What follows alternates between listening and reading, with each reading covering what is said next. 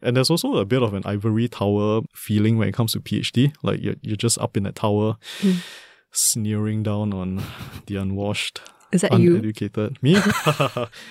No. The only thing, I guess what I enjoy most about my PhD is that when I make restaurant reservations, I have the option of clicking the drop-down menu next to my name, right? From Mr. I can change it to Doctor. And I don't think it has affected any of my restaurant experiences so far, but it's kind of nice when they call like, hey, Dr. Tan, here's your table. And I'm like, yeah.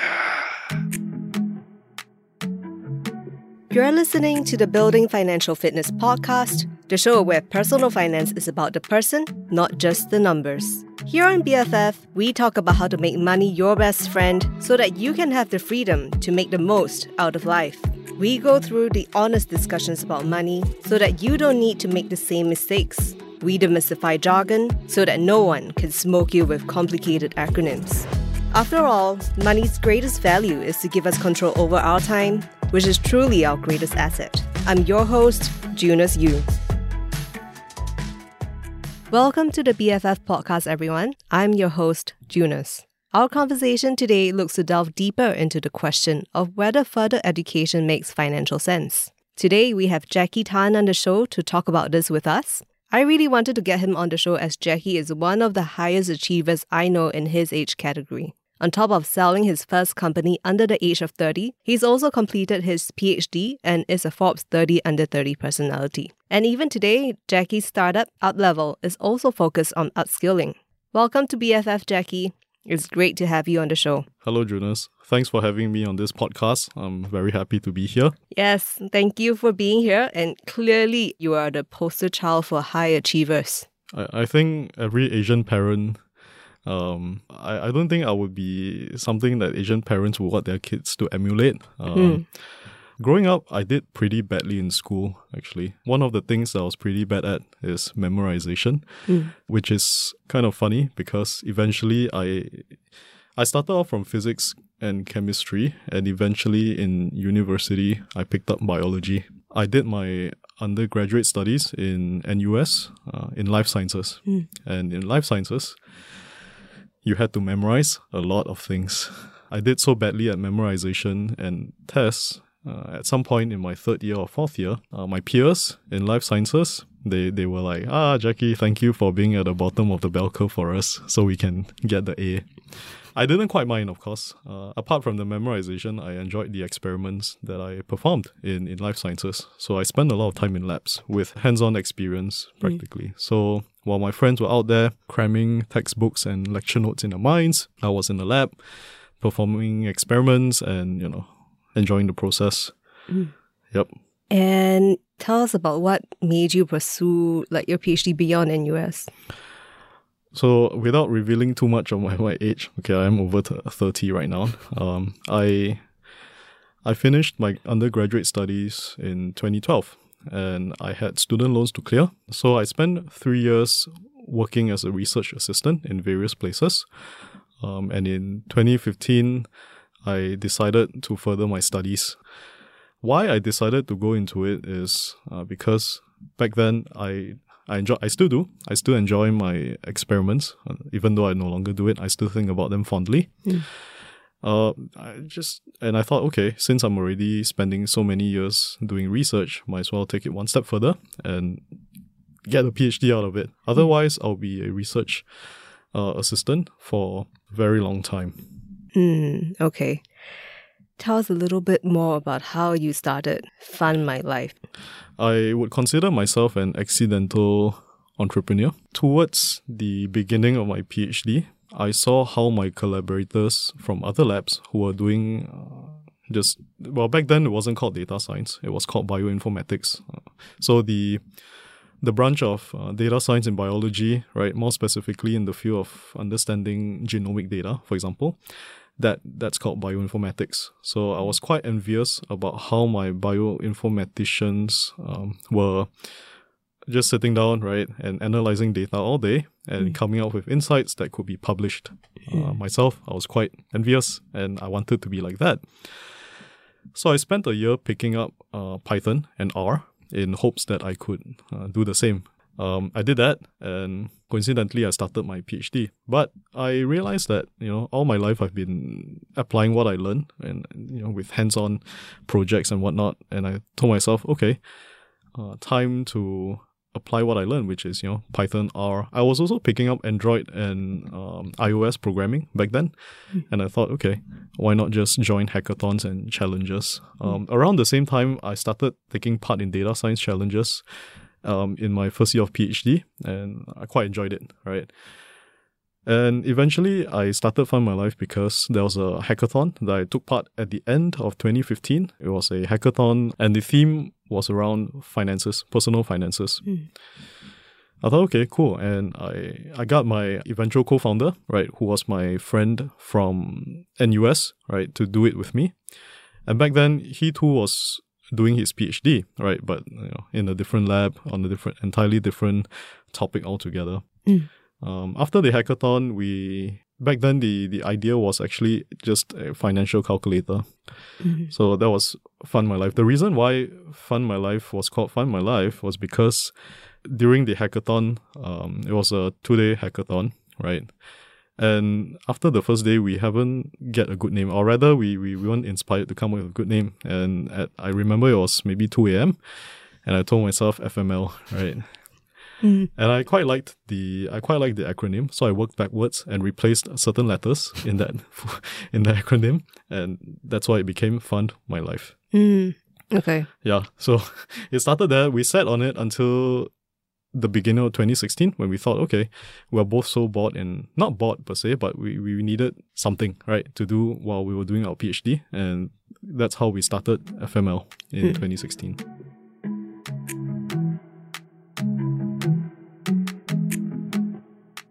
So onto the topic of, upskilling and lifelong learning. So while we know that, lifelong learning and upskilling is important and is one of those messages that's being put on us again and again. The question is it possible to have and spend too much on education, right? So if we look at what it is today, clearly a university degree today is not much of a differentiator.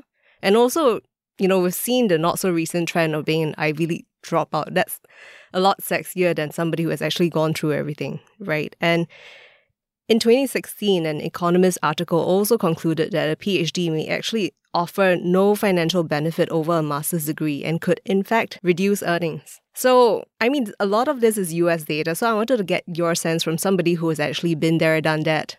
What's your take on it?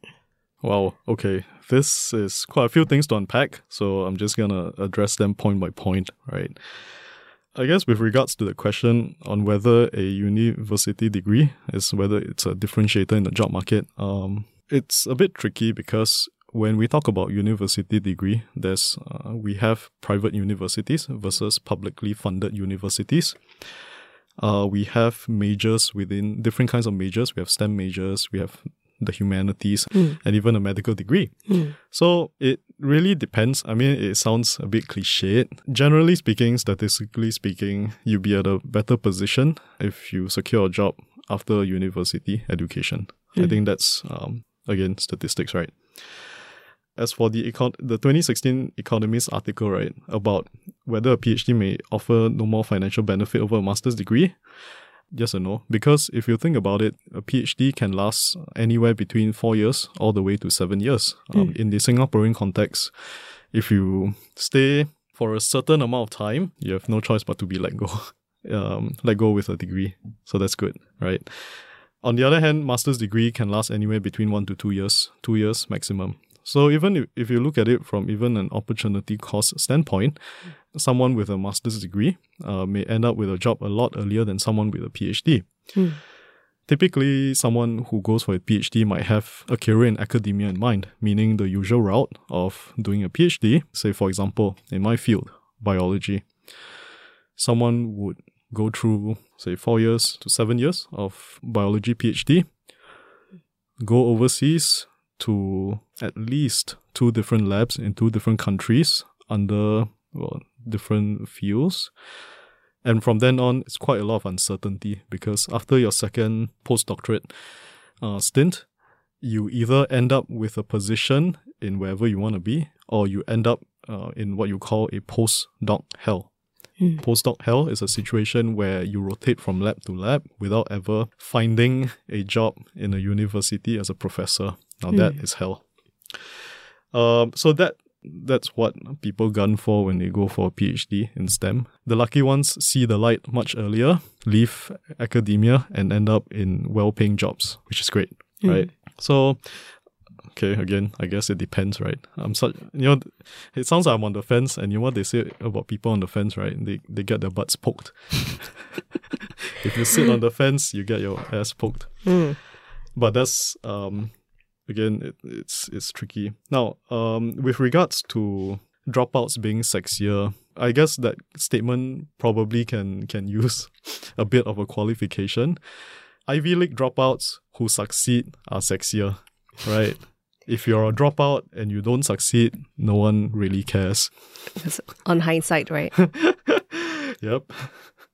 I think you're right, especially when it comes to field of study, right? Because even for that recent survey where they looked at film program graduates from Columbia University, where they actually took out student loans with a median debt of $181,000, and after 2 years of earning their master's degree, half of these borrowers were actually making less than $30,000 a year. So that's a very good example of when it actually doesn't make financial sense. I mean, barring all the other things of like intellectual inquiry, wanting to do film, from a financial perspective, it doesn't make sense. And especially, it can be very debilitating if someone is actually hoping that that master's degree would actually provide that financial return on investment. So, given that we're talking about field of study, right, and also on to the great work that you're doing with UpLevel to help people upskill, in your opinion, what are the highest financial return on investment skills that a person should pick up? I think research featured by Financial Times in 2019 said that by 2030, 400,000 full-time jobs in capital markets, such as asset management, brokerage, and investment banking, would be replaced by tech and AI. And especially if these roles largely revolve around calculations, this can be, as you know, it can be done much faster and more accurately by machines. And even in 2019, 2 years ago, just before COVID, 35% of jobs posted by the US and European banks were for tech and data roles. And apparently, in 2030, they're estimating another 66,000 jobs in tech and data science. And I guess this is largely in the US market. And Heidi Pickett, who is assistant dean at MIT, actually went further to say this, right? That computer programming is a must-have. She said, don't bother putting PowerPoint or Excel on your resume. Financial institutions are looking for R, Python, and another programming language, which is exactly what you did a few years ago, prior to doing your PhD. And this actually fits really well into what you're doing with UpLevel. It does. I guess right now is a good time to be in either programming, data analytics, or data science. However, when you are on the ground, you will hear two different voices, right? First crowd would say, hey, I've gone into upskilling myself. I've taken short courses. I might have even gone through a master's program in data science or analytics. Or I might have even gone through, say, a boot camp by General Assembly or the Wagon or a few other schools that are popping up everywhere like mushrooms nowadays. I can't get a job. Basically, it's a very frustrated group of people because, after hearing, I wouldn't say promises, but trends and the hype and a lot of all this encouraging news, they jump into it only to find that they are not, employable. It's a bit sad. On the other hand, you hear companies in general, in press releases, you see it in job postings. They, meaning these companies, would say, hey, we have a huge shortage of data scientists, analysts, and whatnot. How do you reconcile these two together? You have, on one hand, people who are seemingly skilled in data science and analytics and programming. On the other hand, you have companies which hunger for additional people, right? And yet, these positions are not being filled. What's going on? I guess this can be explained by the fact that companies are not just looking for data scientists and analysts. What they're looking for are people who are good at data science and data analytics. It's a huge difference. What does that imply? It implies that the folks who, I wouldn't say jump on the trend, but who go through the process of upskilling themselves, there's room for improvement on their part. And that is hands-on experience in projects that best mimics what companies are looking for. This is why UpLevel exists. We design projects, we help learners to get hands-on experience so that, to build a portfolio, right? And so that they can go up to companies and say, hey, I've done such work before. And not only that, they be sufficiently experienced to tackle technical assessments, things that are not covered during their course of studies. Again, I think what education is good at is equipping a large group of people with maybe 80% of what the market needs. What if the market needs actually someone with 90%? Where does the 10% come from? That 10% could be even thinking algorithmically, something that it's very hard to cover in the classroom. Problem-solving skills, independent problem-solving that only comes when you have sufficient experience with projects. These things are not available, or usually not available in a classroom setting. And we, meaning UpLevel, we think that there is opportunity in filling that remaining 10 to 20% gap in skills. I think that's interesting that you say 10 to 20%, whereas 80% of it can be learned in the classroom, because my personal take on, what can be learned in the classroom. Like for me personally, I actually learned, for me coming from an equity research background or a financial analysis background, building up financial models from scratch, I think a lot of that was really learned on the job compared to, what I learned in lectures. So is it different for programming where actually 80% of it can be learned in the classroom? I say 80 because it's a nice number, right? But it can be anywhere between 60, even 50 to 70%. The conditions one goes through in, say, a day-to-day, right, in a job, it's vastly different from what one experiences in the classroom. And I think that's I guess that's the same just about with regular education anyways. But what's different this time around is the expectation that these upskillers have with regards to the job, right? So in a way, they don't know what they don't know in the companies. And it's only through being in that company that they learn the remaining things that they have to pick up. Like, how do you work in a team, effectively in a team in a company? Best practices, for example, in data analytics and data science. The regular tools that you use in a company that you wouldn't learn it outside of a classroom. So all these things, right, require you to be in the company first. You need to get a foot in the company before you can fill the gap, right? So it's almost like a chicken and egg thing, right? To be employable to a company, you must acquire those skills in a company. But to learn those skills, you must be in a company first. So it's a classic problem, I think.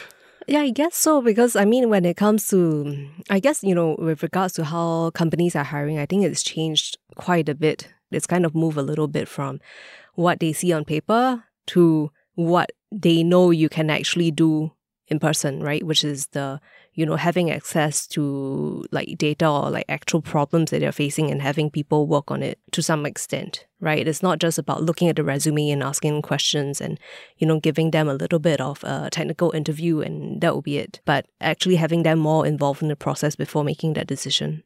Yeah. We are seeing a lot more interesting models emerging that allows companies to tap into this group of individuals who may not be suitable in, say, the usual recruitment process, right? Someone applies, gets the resume scanned. And the thing is, when you scan resumes at scale, you're going to end up picking out the best and not the ones who might be diamonds in the rough. So new emerging models that companies are trying out are, for example, hackathons. So in the recent years, I've seen companies organizing hackathons as a form of recruitment. And I would say that is beneficial to folks who do not fit the usual mold of what companies are looking for in the data analyst or scientist. So if you go through the usual recruitment route, so you look at the job postings, right? Usually they need someone with master, someone with PhD. That's tough. Statistically speaking, you only get, say, less than 50 PhD graduates per year from all of the universities in Singapore. And we're looking at, thousands of vacancies. How are we going to fill that? For masters, same thing. At best, we're looking at anywhere between 500 to 1,000, optimistically, per year. So by having models of recruitment that's a bit different from the usual process, we'll be able to get more candidates. And that's something that I'm optimistic for the future, as more companies realize that, hey, hackathons are a great way to get more people, and it's cheap as well. It's relatively cheaper to get someone through, say, a hiring hackathon than a usual headhunting process or even referrals. Another thing that I'm optimistic about are government-funded programs, for example. I guess you're talking about Tech Careers, right? The Tech Careers, One of them. Tech Careers is one. Tech Careers is a program jointly organized by Ngee Ann Poly and Tribe Academy. Full disclosure, I am helping out in the program where I have already taught a batch of students. The idea is that the students go through a few months of upskilling, meaning they start from scratch. So they learn coding from scratch all the way to a good competency where they are able to analyze data, right? And after that, sponsor companies take them on and through an apprenticeship. And that's where they'll gain more hands-on experience and hopefully be part of the company or the sponsor company. So that's the Tech Careers program. So based on your role there, right, and I guess you've already coached a few batches of people, and these are usually people who are coming from different industries, right? And they are coming into this and learning a new set of skills. Do you see any patterns when it comes to, from like, are people from, let's say, a certain industry, are they better at, for example, like analytics or, things related to logic compared to certain other industries? I think individuals who have strong pattern recognition abilities would tend to do way better in programming. I think that's the case for just about anything. Pattern recognition, logic. If you have someone who thinks in very abstract terms and has a hard time grasping sequential thinking, that person may have a harder time than someone who's a lot more, say, systematic. Step 1, step 2, step 3, so on and so forth. I think regardless, that's the kind of like how they see things, right? Another quality that I notice about learners who do eventually succeed, I'd say independence is a huge factor, meaning whether he or she is able to independently acquire knowledge without the help of others, right? So for those who are not afraid to fail as well, that's another quality that's pretty important, right? When it comes to upskilling. For background-wise, I don't think there's any pattern so far, but those 3 qualities that I mentioned definitely help the person succeed. Okay. Then just sort of like circling back to just to close this all off, right? So in essence, when we look at, further education, I think further education is also changing a bit, right? Where people can do, like full-time master's programs or PhD programs, or they can really do something on the side, like, do something with you guys in terms of taking on data projects to work on. Do you see those 2 models merging? So when it comes to costing, right, Masters is definitely a for-profit program. Say, suppose someone pays for a few things. One is the skill, right, to acquire the skill. And even then, if you have the skill in the Masters, you acquire the Masters for a few reasons. One is for the privilege, right? Imagine getting a Masters from, say, somewhere like Harvard. Sounds good on your resume. You get a master's from NUS, NTU. Again, fantastic, right? Goes quite a long way. But more importantly, I guess people are also taking up graduate programs, master's, PhD, simply because, say, sometimes when the economy is bad, they just go back to school, right? That's the common trend. You're also taking checkboxes. So, for example, say you want to do data science in Google, for example, they will never ever accept you unless you have either a master's or a PhD. So if you are conscious about what exactly you want to get out of a program, then by all means go for it. Otherwise, you end up saddled with that, which is horrible. PhDs are usually paid by either scholarship or some kind of foundation, or if you're lucky, paid generally. The downside of a PhD is that firstly, it takes up a lot of time and there's a very high failure rate. I started off with 20 people in my batch, I believe, and at the end of it, less than half remained. It's very stressful. So those are the downsides of going for a PhD, right? The intent, the experience, and the outcome are entirely different from, let's say, if you go for a regular upskilling program meant for you to acquire a job. Go through it. It's a very practical and a very pragmatic perspective on it. You go through a program like Tech Careers, you know exactly what you're going to get out of it. At the end, boom, an apprenticeship. At the end, boom, a job.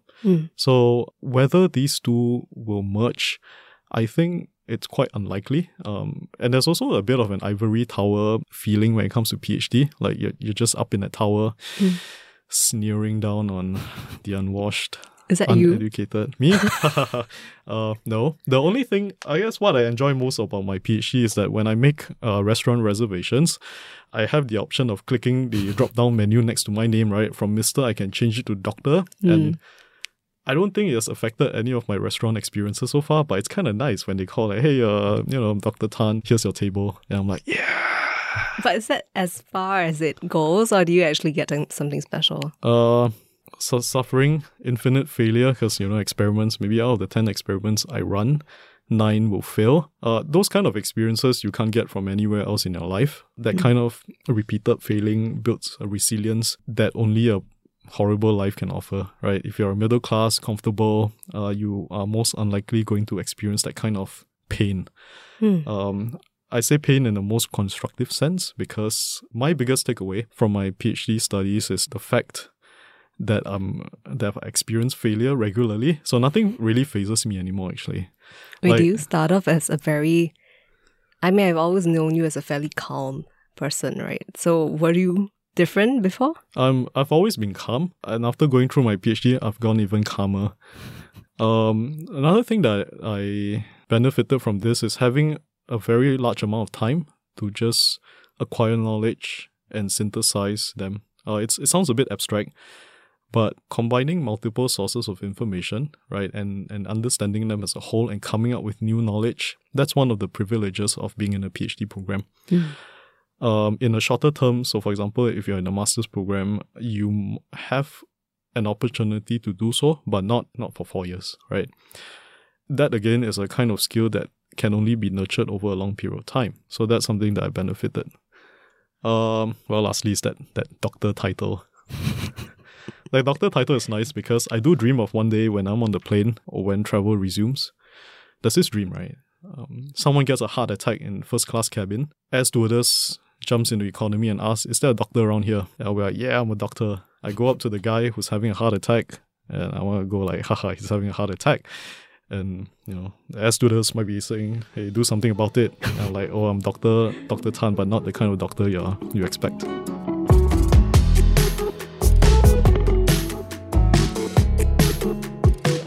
I think we will get there.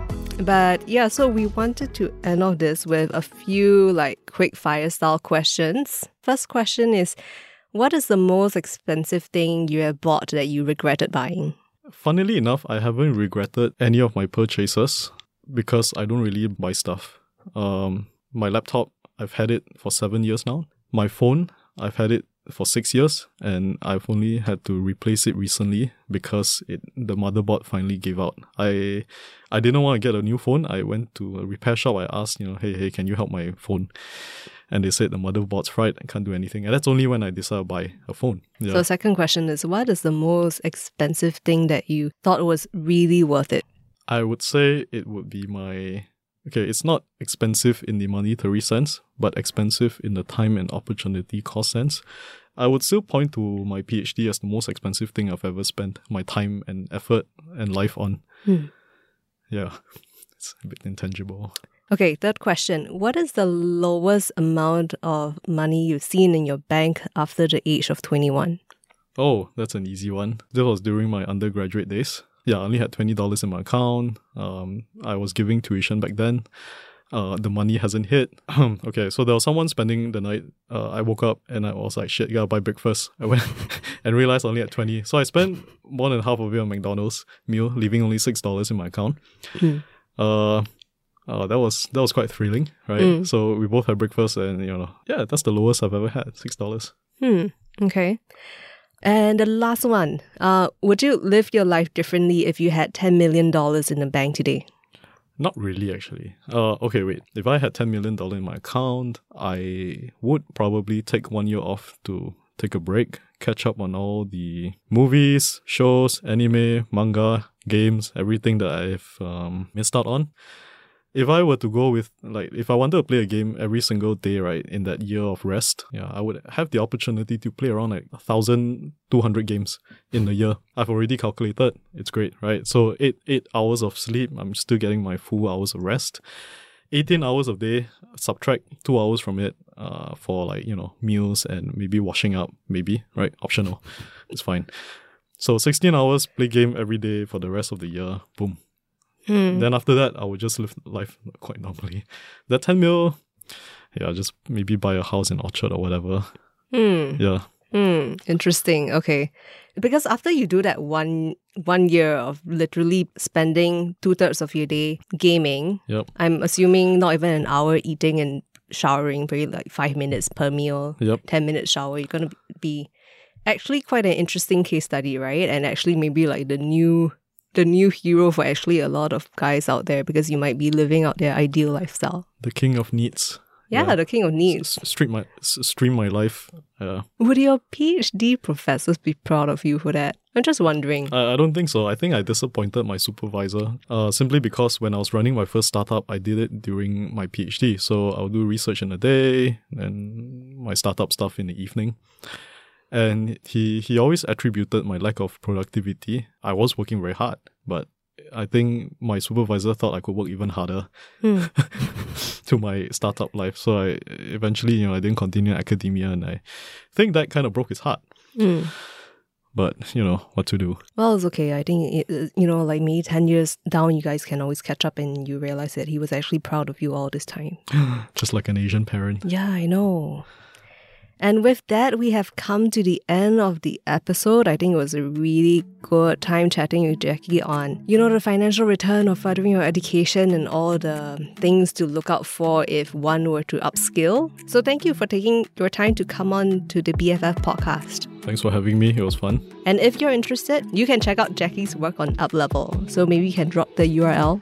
Yeah, sure thing. So it's dataprojects.uplevel.work. Many thanks as well to all of you out there for tuning in. This has been a fantastic conversation, and we would definitely love to hear what you think about it. If you would like to get in touch with us, you can reach out to us through the email podcasts@melisten.sg or at my Instagram @misfitpie. Aside from that, if you enjoy what you're listening to and want to hear more, please help to spread and grow the show by subscribing on Me Listen or Apple Podcasts, or by following on Spotify or wherever you listen to your podcasts. Finally, the Building Financial Fitness podcast is an original production from MediaCorp and recorded at Scape Live Studios, The Pod, powered by Audio-Technica and City Music. Episode production is done by Jonas Yu, with editing and support by Danny Cordy and Gareth Fernandez. Once again, I'm your host and BFF, Jonas Yu. Until the next time.